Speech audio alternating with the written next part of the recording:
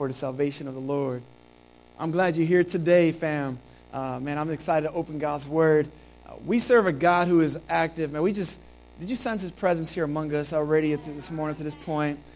He's not reluctant, like I said, when we started our service, and He's just so good to us. I want to open up in a word of prayer. We're going to get digging into the Scriptures. But let's bow our heads as we come to God. Father in heaven, I thank you, Lord, for your Son, Jesus Christ, who has given us a reason to live. God, I thank you, Lord, that you are faithful. God, I thank you, God, that you meet us where we're at. And so, Lord, I pray that your Spirit would speak through me. You would quiet my heart, Lord, that you would empower me. God, may your word, may the Scriptures, may Psalm 5, as we open it, just come alive to us in this room today, God. And do whatever you need to do in each of us, God, whether it's to encourage, to heal, to rebuke, to bless, to empower, whatever it might be, God, would you do it? Lord, we pray for our nation, God. We pray for the different challenges we're facing economically. God, we also, God, pray, Lord, that you would do a work in the morality of our nation. God, I know many of us were just startled by different laws that have been passed, even in New York, regarding late-term abortions. And Lord, we know that you are a God who is concerned about children in the womb. And Lord, we believe that life happens at conception. And so, Lord, we know that there are many, many hurts and pains have come in our country. And we know that there are brothers and sisters in this room who've been hurt and feel the stings of choices perhaps they've made to have an abortion or to counsel someone to get one. And Lord, I know for many there's so many hurts. And Lord, I know you are a God that heals. God, you're a God that brings life and forgiveness, and that you desire for none to walk in guilt and shame. And so, Lord, I pray for that brother or sister who may be downcast today, even at me mentioning that, Lord. I don't mention it lightly. But, Lord, I mention it knowing that you're a God who meets them in that place. But, Lord, at the same time, God, I want us to be a church, God. I know you want us to be a church that's concerned about these matters. Lord, to be a voice for those who have no voice. And to pray and intercede for our nation, Lord. And God, we know there's so many complexities surrounding this debate. But, God, we know that you are in favor of life. And, God, we just want to hold on to you and pray, God, that you would protect us as we hold firm to your truths. And God, across our country, God, there's just so many struggles, so many things that would cause us as your followers to feel like we're on the sideline. And Lord, even as we gathered this past Wednesday to pray, Lord, we're reminded that you say, blessed are those who are persecuted. God, we don't wish for persecution. We don't long for it. But God, I pray that we would not be those who avoid it by being silent. So may we speak up and be courageous and bold, whatever the matter might be, matters of justice, matters of life, matters of truth, matters of morality, matters of conscience. Father, may we speak not as those who got our lives together. We know we don't. God, I pray that our world will not see us as hypocritical, not see us as judgmental. God, we don't want to be that. But God, we just want to love what you love. And we know, Lord, that you've changed us and you've rearranged us and you've made us new. We just want people to experience that same newness of life. So, Father, help us be those representatives of you in our country, in our city, and to be that healing balm in the lives of many who are so broken as we are. And we love you and we thank you for Jesus, who is our hope and our forgiveness. I pray this in his name. Amen. Amen. Well, fam, it's so good, like I said, to open God's Word because I know that he meets us where we're at. And I know even just praying, I meant to comment before I prayed, and as I was praying, I just wanted to just get that out there. I don't want to mask what I said in prayer and not just address you directly, family. Our country is constantly at a tipping point. And we just need to make sure we don't get our moral values by our political leaders or the laws that are in place. We need to hold on to God's Word, all right? And I know a lot of us have experienced all kinds of hurts and heartaches by choices we've made and things that have been done to us, things that we've done. And I don't want to take any of that lightly, but I do want to say the reason we're here is because we serve a God who knows how to take our brokenness and our hurts and heal us for real Like, heal us. Heal you. With whatever wounds you carry, like, God can heal you. And we believe that. And I'm not saying that tongue-in-cheek, because I've seen the work he's done. I've seen it in my own life. I've seen it in my family. And I've seen it in the lives of you, my brothers and sisters. And so we want to be that voice of truth. And also be that voice of hope and grace to those who are struggling with truth and hurting by choices. And so I just want to bring that before you, even as we talk tonight. I'm not preaching about that today, but we need to hear this. We need to hear this. I was listening to a podcast recently, and the speaker was just grieving our lack of voice as a church in matters of life for the unborn. And I think sometimes because we've hurt and we feel guilt and shame that, or we don't want to hurt others, we don't talk about it. But that's not the answer either, right? The answer is to talk about it. And we want to be in favor of life. And so as God is in favor of it.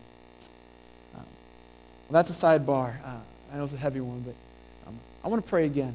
I just ask God just help us process that in the moment here. And start digging into his word, because I think he has something for us all in that place. God, I just thank you again, Lord, that we don't have to speak as those who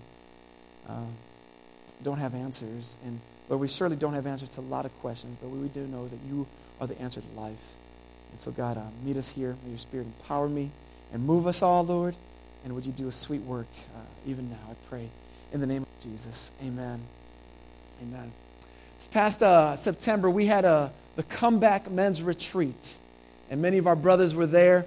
I was one of those guys that were there who needed a comeback. All right, I feel beat down by the world often. Any of you guys meet me that? Any guys with me in that place? Man, and you know what? What I feel like sometimes, man, as a follower of Jesus, sometimes I feel like, man, God, why can't I just always be good, right? Why can't it always be smooth? And it's just not like that. That's just not my experience. And I find myself constantly going back to the fact, like, God, I need a restart. God, I need a comeback. And sometimes I look back and I feel bad, like, God, why do I constantly need a comeback? And the truth is, I'm a broken person in a broken world.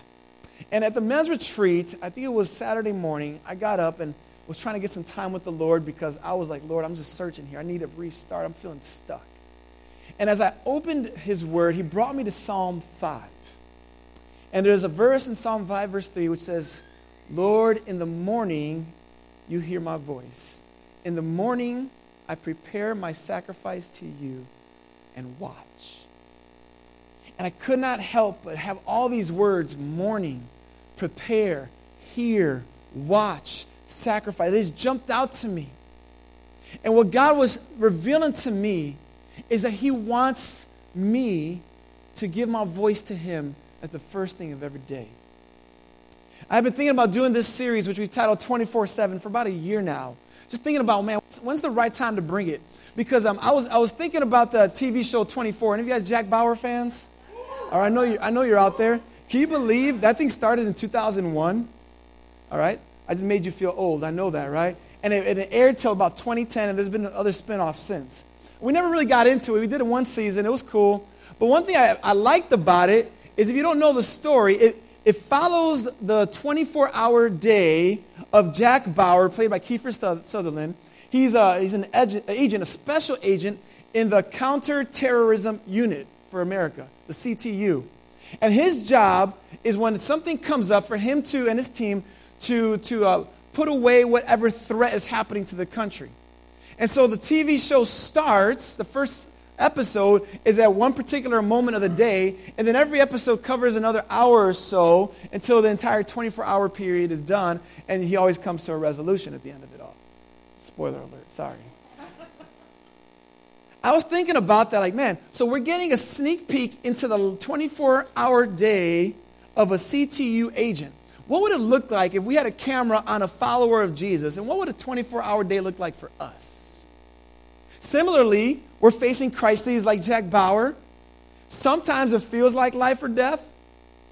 Sometimes we got to watch our back because we don't know what's going on. There's been times where he was like, hey, I thought you were my teammate, but I don't know about you now. I mean, like, we go through life suspicious, struggling. And I thought, man, what would it look like for us to follow a Christian, follow ourselves for a 24-hour period? And that's kind of how this series, 24/7, was birthed. What would it look like for us in our rhythm of life? And as I thought about my experience with Psalm 5 in the morning, and I thought about this series, I thought, okay, what does life look like from the moment we wake up to when our head hits the pillow? Last week we saw how the overarching theme in the Christian life is to seek first, not second, to seek first, not third, but to seek first God's kingdom. And the kingdom has a king, and in that mindset is to say, God, I want to put you as first in my life. Not just first in sequence, but first in mindset. And so when I think about that, I say, okay, that's the overarching time, but what about putting him first in sequence from the moment we wake up? What does your 24 look like? Maybe you woke up at 6:43 last week, Wednesday, and you woke up a little late. So you're rushing to work, and you get out of the house, and then you can't find your keys. You take another 10 minutes, but then you realize they're in your back pocket. Another amen? It's 7:17, and you're now on the Kennedy, and you're sitting in traffic. Now you're discouraged that you left late. You're anxious because you're about to get to work late. And you put on K-Love because it's positive, encouraging. But you realize, I'm just mad because I'm late and the person in front of me doesn't know how to use their gas pedal. You pull into work at 8:13, and your boss has that look on their face. Not only they're mad that you're late, but they're also mad because last month's numbers just came in and they're not where they're supposed to be. By the time it's 9:15 a.m., you're thinking, my goodness, I got a lot to do before lunch. I got goals to report. I got orders to process, emails to reply to, and a sales call to make, all before lunch happens. So you're getting on your grind, trying to stay busy, and then that smooth-talking Casanova, he shows up at your desk, or that woman who's quite attractive shows up at your desk, and you're thinking, I don't have time for this right now. The struggle is real. So you put your head down, you keep working, and you're smelling their cologne, you're smelling their perfume. You say, you know what, I need a break. I'm going to go to the coffee room, and you sit there to get a cup of coffee, and there's two more coworkers talking about their last weekend. And you're thinking, this is not a good conversation for me to hear. But at the end of the day, it's funny, it's humorous, so you feel a little drawn into it, and you kind of snap out of it, get back to work, and it's finally lunchtime. You pull out your sandwich, you realize you only got 15 minutes to eat, and so you have your sandwich in one hand, and what's in your other hand? Let's be honest, it's your phone. You're on Facebook, and you're scrolling through, and all of a sudden you're starting to feel bad because everyone else looks so happy. Everyone seems like they got it all together. There's a family there, and you don't have a family. You see kids that are smiling, and you can't think about how hard time you're having with yours. You put your phone away, you finish your sandwich, you say, I got to get back to work. You get back to the grind, and you're looking at the clock, and now it's 4:40, and you're supposed to punch out at 5:30, but you realize the boss is gone already, so you think, should I leave a little early? You go ahead and do it, think, what harm is that? You jump in your car, and then you do what you did early in the morning, sit in traffic. You might even recognize a few cars from time to time, saying, I was next to them this morning. You get home, it's now 6:30, and you realize, oh, I haven't eaten dinner yet. There's homework to do. I didn't go to the gym, but who wants to do that anyway? So you start preparing dinner, and then you realize there's clothes in the washing machine for 2 days, so they're smelling mildewy, right? You've been there. You're on the grind, and finally you're finished dinner. You help the kid with homework, and you're finally thinking, man, it's me time. But you realize it's 9:30. But you got to get caught up on that Netflix show, right? So you get caught up on your Netflix show, and you watch one too many episodes. It's 11 o'clock, and you're thinking, I got to get my butt to bed. And you lay in bed, and you look back over your day, and then you look ahead and say, this is happening again tomorrow. Anybody say amen to this scenario? Can you say the struggle is real? Can you say the struggle is personal? It sure is. What I want to submit to you today is that seeking first God's kingdom is a matter of mindset that infuses every aspect of what I just talked about. But what I want to zero in on today is those waking moments of your day. Is that it's what you do when your eyes open and things get rolling. for some of us, we realize that moment is like the worst moment of your day. It's when you wake up and you think, oh no, it's coming. And for other of us, we feel anticipation. What do you do when you first wake up? What we're going to do is take a look at Psalm 5 and see what King David did when he first woke up. What we're going to see is that God calls you and I to open our day by nourishing our faith, by having personal time with God. And what you will see is how God then guides you throughout the craziness of this 24-hour period we just talked about. So would you meet me in the book of Psalm chapter 5? Psalms is the middle of your Bible pretty much. So if you open up your Bible straight to the middle and a little to the left, that's where you'll find Psalm 5. If you don't have a Bible, please take the one in front of you. And would we all rise to our feet if you're able to? I want to read all of Psalm 5. I'm going to focus in only on certain verses this morning.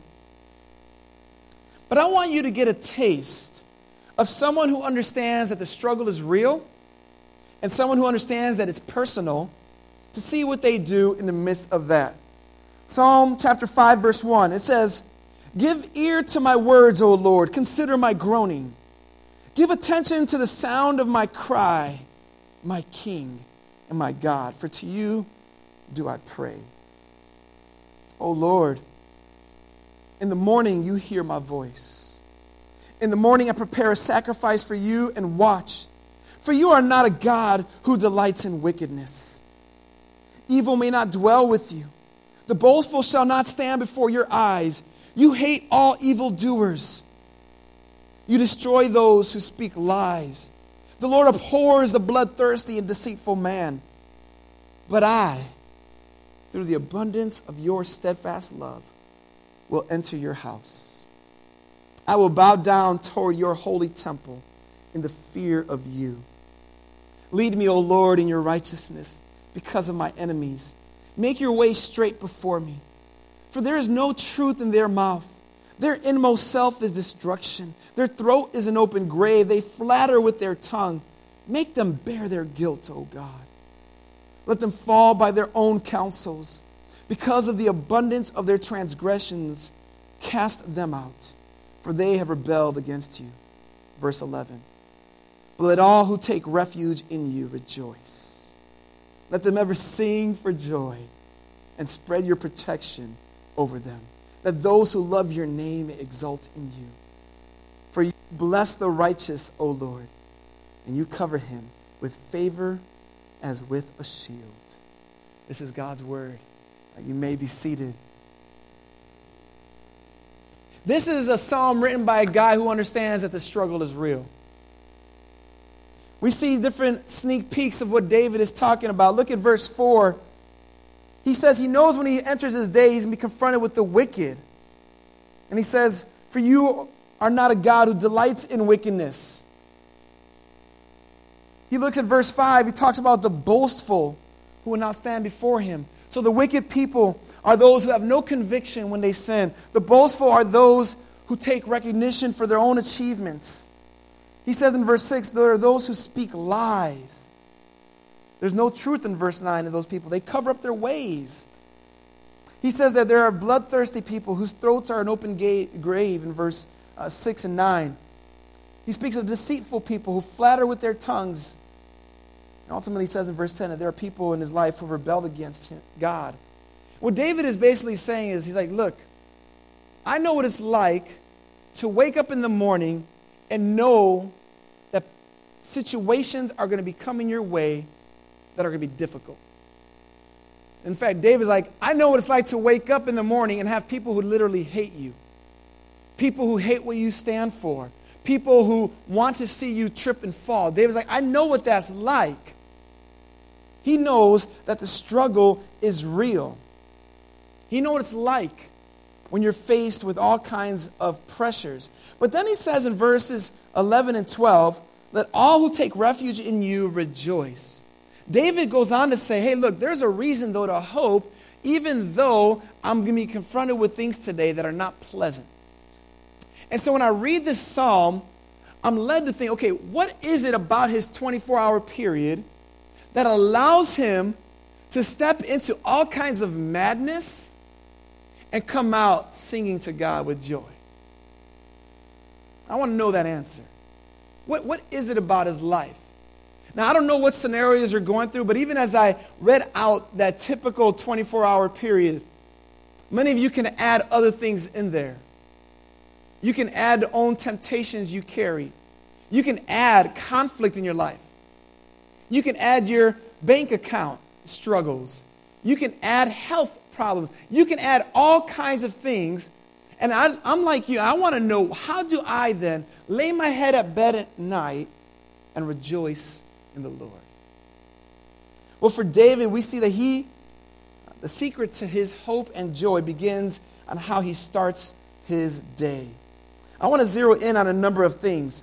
The first thing that we see in King David, who wrote this psalm, the first thing we see is, the struggle is real. Yeah, it's personal. But he goes on to show us that his God is real and that his God is personal.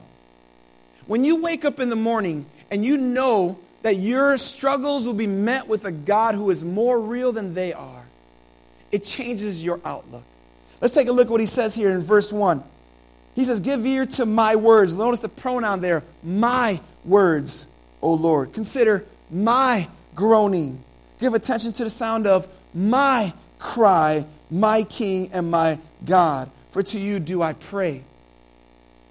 David is acknowledging the personal nature of his struggle. And he also acknowledges the personal nature of his God. He says, God, you are my King and my God. See, when we wake up each morning and we live with the recognition that our God is a real God who is personal and that he is King, we are acknowledging the fact that there is not a moment in the day ahead of you that he is not sovereign over.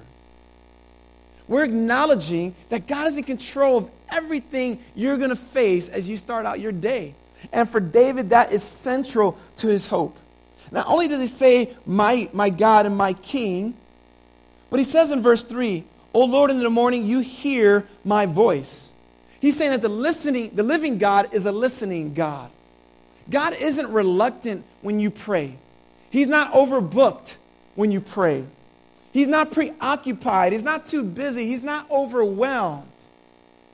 And so what David does, he opens his eyes and realizes God is real, he is personal, and he's going to listen to me. That changes the way we perceive our day. So the first thing he shows is that God is a personal and real, and he's as personal and real as our struggle is.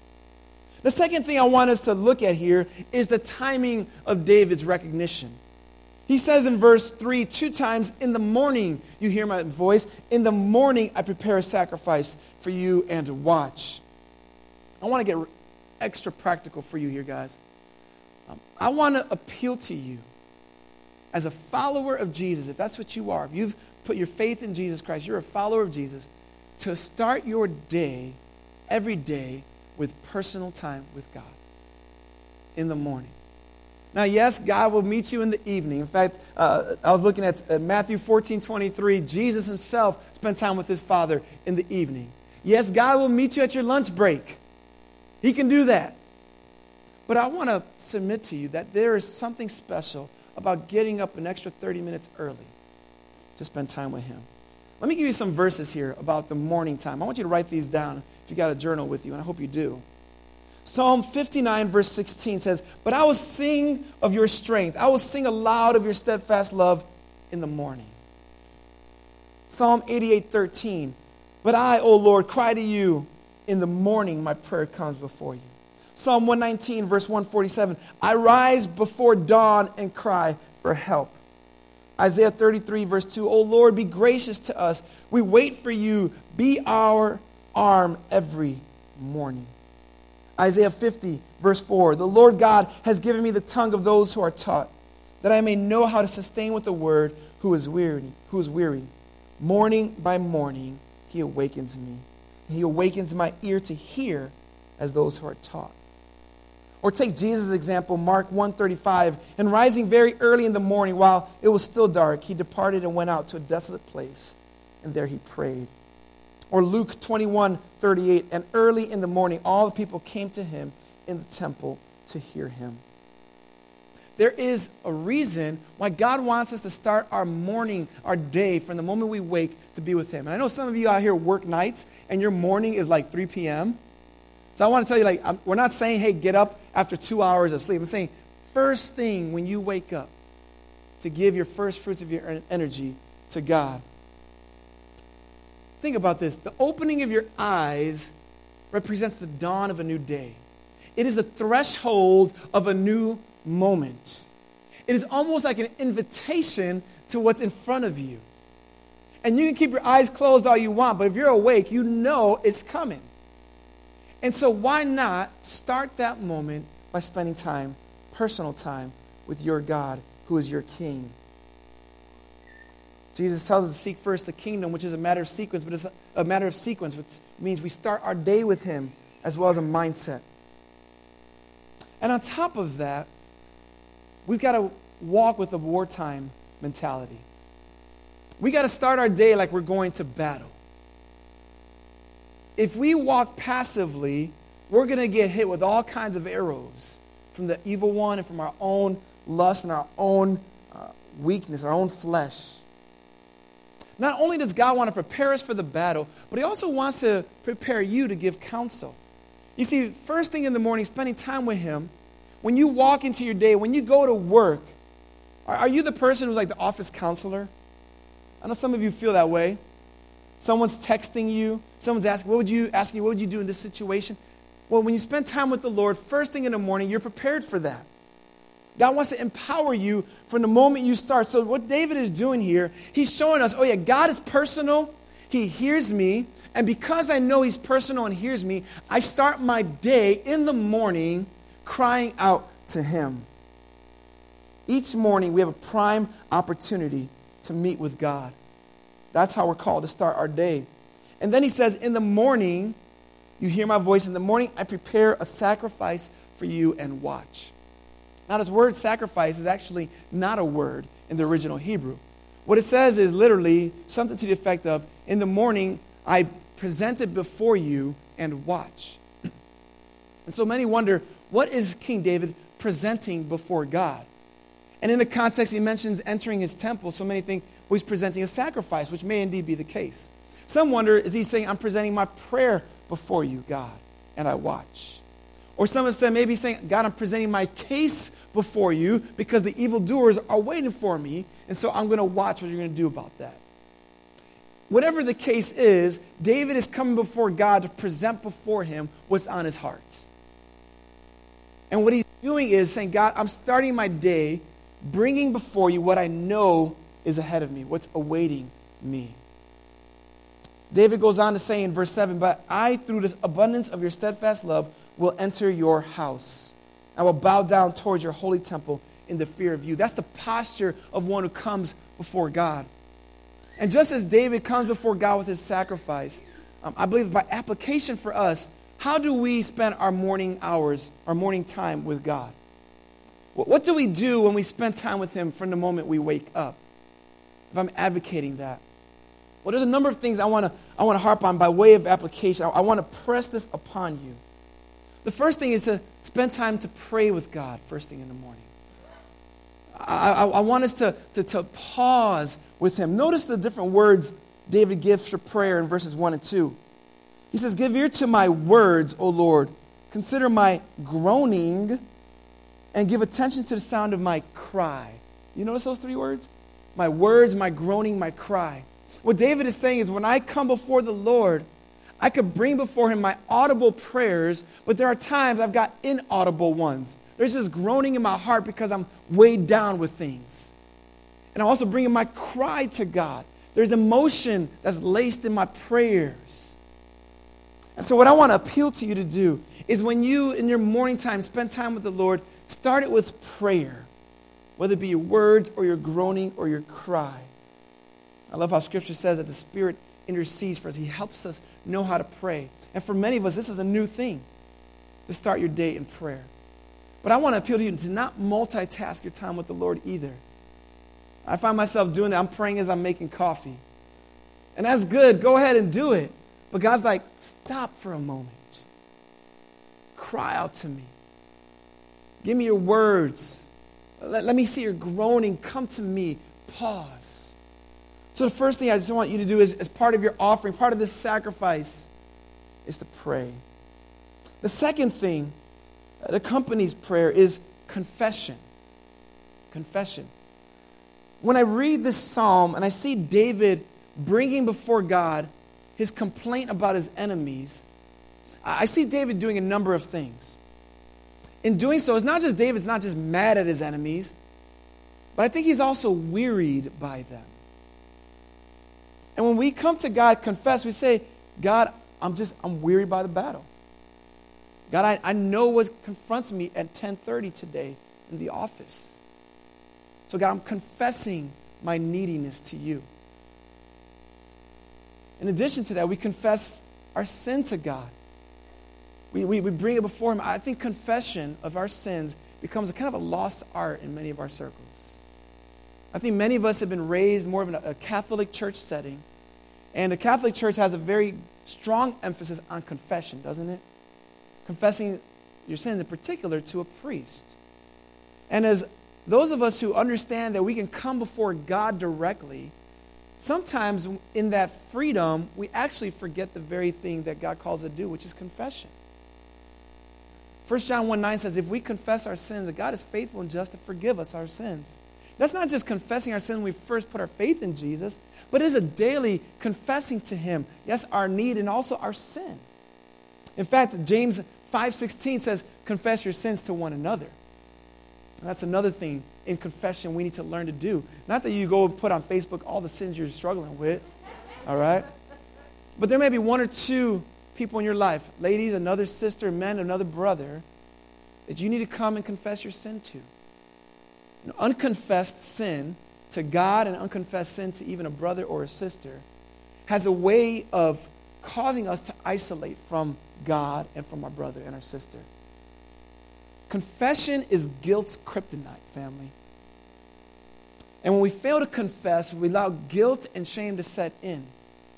And so when we bring our offering to God in the morning, we bring our sacrifice, we come to him in prayer, we thank him for who he is with gratitude, we give praise to his name for who he is, we also confess our sin and our need for God in that moment of prayer. Confession is a powerful thing. In fact, Psalm 119 verse 10 says, with my whole heart I seek you, let me not wander from your commandments. And sometimes that's what that confession looks like. God, I'm just so weak. I'm just so beat down by the rhythms of life, and I find myself wandering. Lord, let me not wander from your commandments. So David tells us to bring our sacrifice before our God who hears us through prayer and by application in confessing our sin. Thirdly, what I want to add here, which is not in the text, but it is part of our 24-hour routine, to spend time in the Word every morning, in this Bible, in this scriptures. We call this the Word of God, and let not that word become dull to us. It's God's words. Like God speaks through it. He has something to tell you here in this book. And this book is alive. It is active, and our God is alive, and he is active. And so he invites you to open it up and learn from him. The psalmist here, he says, in the morning, I prepare a sacrifice for you.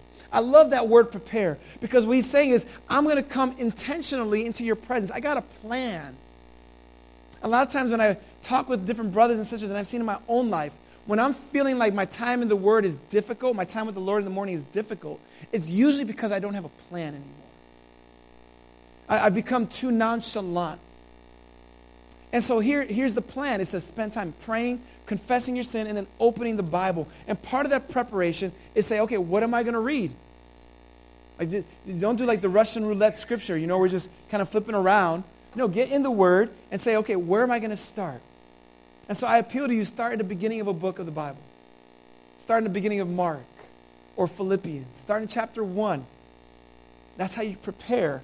Because when you do that, it establishes that consistency. Because if you read Philippians 1 today, what are you going to read tomorrow? Well, Philippians 2, right? And so you're not wondering, what am I going to do? You're prepared in God's presence, saying, God, I want you to speak to me here. It develops understanding. You understand what God is saying throughout a book of the Bible. And it builds anticipation because you're like, what's next? What's in the next chapter? See, this is how we prepare our offering before the Lord.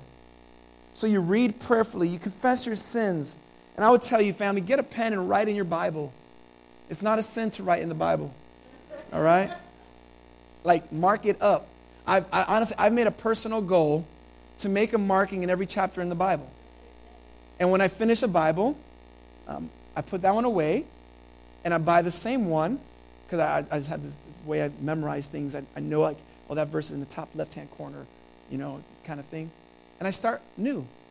And I go through every chapter, however long it takes me, and when I finish that one, I put it away, and then I get another one. And I keep doing that because, first of all, what I want to do is the word to stay fresh. It gives me a goal. I love goals. I love challenges. And so if I see a page that has no writing on it, I got to read that. So that's how I do it. And another thing that I'll do one day as my kids get older, I want to give them these Bibles as kind of a family heirloom that their dad has marked up. And I know Erica does some similar things like that. Have a plan. Get in the Word. Be in prayer. Confess your sins. Say, God, I need you. I need you. Also, as part of that, sing praise to God. Start singing when you're alone with God. He knows you sing bad. He doesn't mind. Just sing to Him. I love how the psalmist says that in verse 11. But let all who take refuge in you rejoice. Let them ever sing for joy. If you've got joy because of the Lord, sing it. Sing it to Him. Make up a song if you've got to. Just sing to Him. That's part of your offering. David knows that the struggle is real. He knows what it's like. He's got wickedness around him.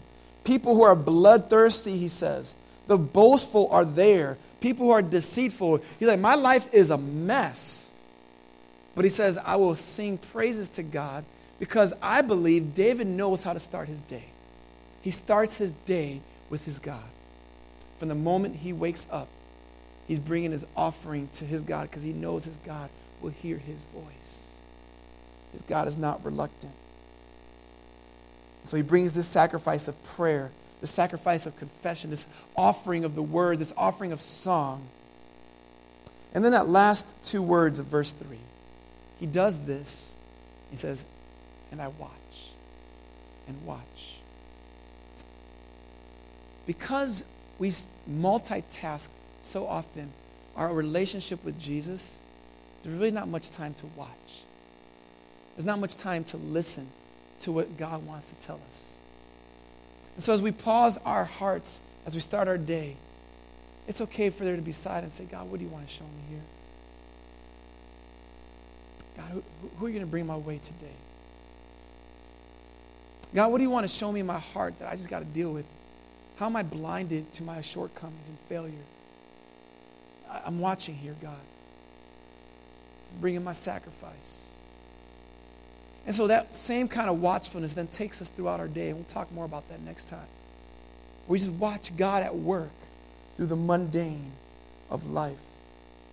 David says that our God is a shield to those who seek Him, and they find favor in God's sight. So I appeal to you, set your clock a little earlier. So when you wake up, you're not rushing out. You have time with Jesus. When you're sitting in traffic, you have to be a little more quicker to be patient and to trust God. When you get to work at 8:13 a.m. and your boss is looking at you sideways, and you look at him and say, all right, I'm going to pray for my boss because I know my boss got issues in their own life. And I'm just here as an employee, but there's something bigger at stake here. When the boss says the numbers came in from last month and they're lower than they needed to be, and you get to your desk and you get on your grind, not because you want to please your boss.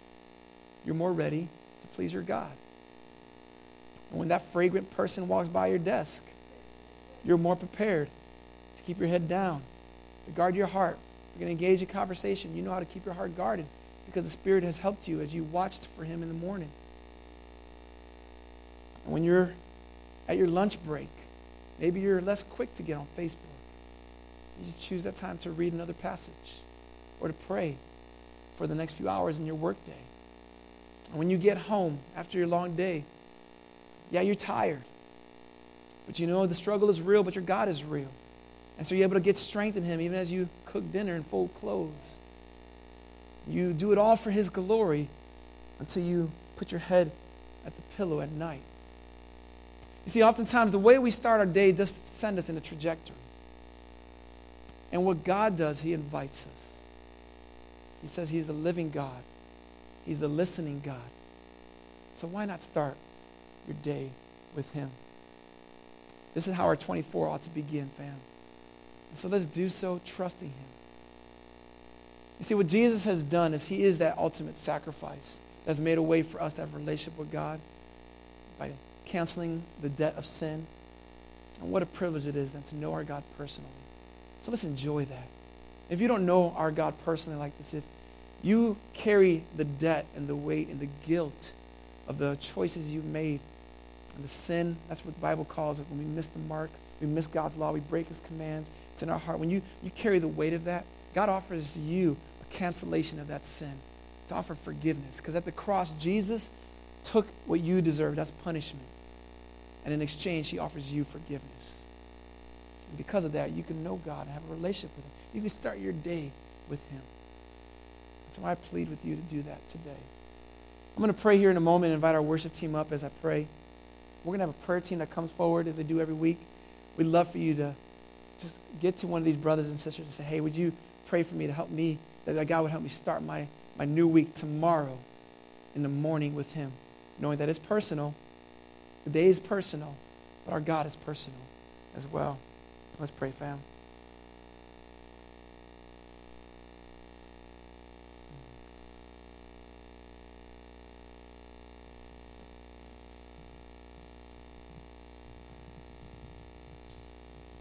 Father in heaven, we are so thankful, God, that we can be here today, entering the courts, so to speak, with our brothers and our sisters. And Lord, we come each week because we want to hear from you. We want to encounter you. We want you to instruct us. And sometimes, God, the instruction is just so simple as meet with me, to be with you, Lord. God, for every child of yours here today, impress it on their heart to open your word tomorrow morning, to pray to you, confess their sin to you, to sing to you, and say, Lord, get me started on the right foot. God, for any who are here today who feel that distance from you because they've never turned to you, God, I pray that they would confess their sins. They would ask you for their forgiveness, for your forgiveness, Lord, and that you would bring them forgiveness and hope through Jesus. Oh, Lord, you're so good to us. And so, God, as we sing, as we get our hearts ready to enter into a new week, Lord, I pray that we do so with expectation, wanting to hear from you. I pray all this in Jesus' name. Amen. Would you stand with me, fam, and sing this closing song to God and bring our prayers to him as well as our prayer team makes their way forward.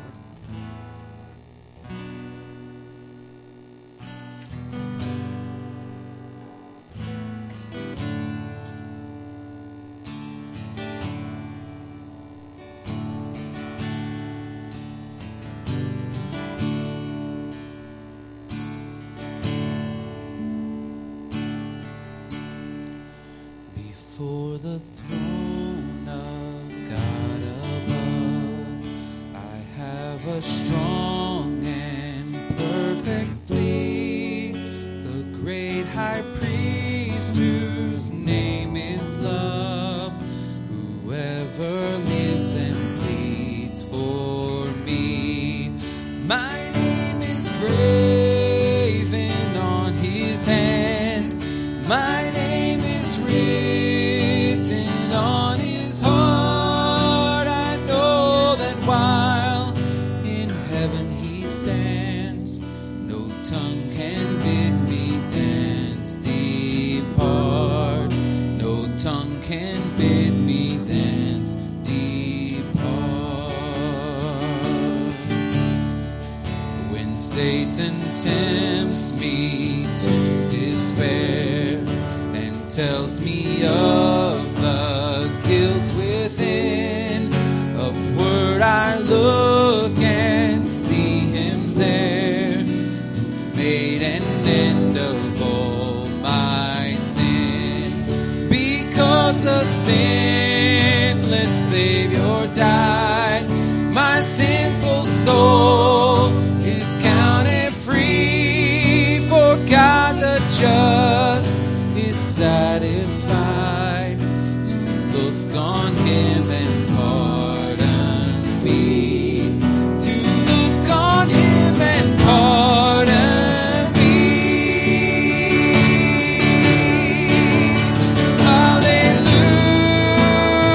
Hallelujah, hallelujah,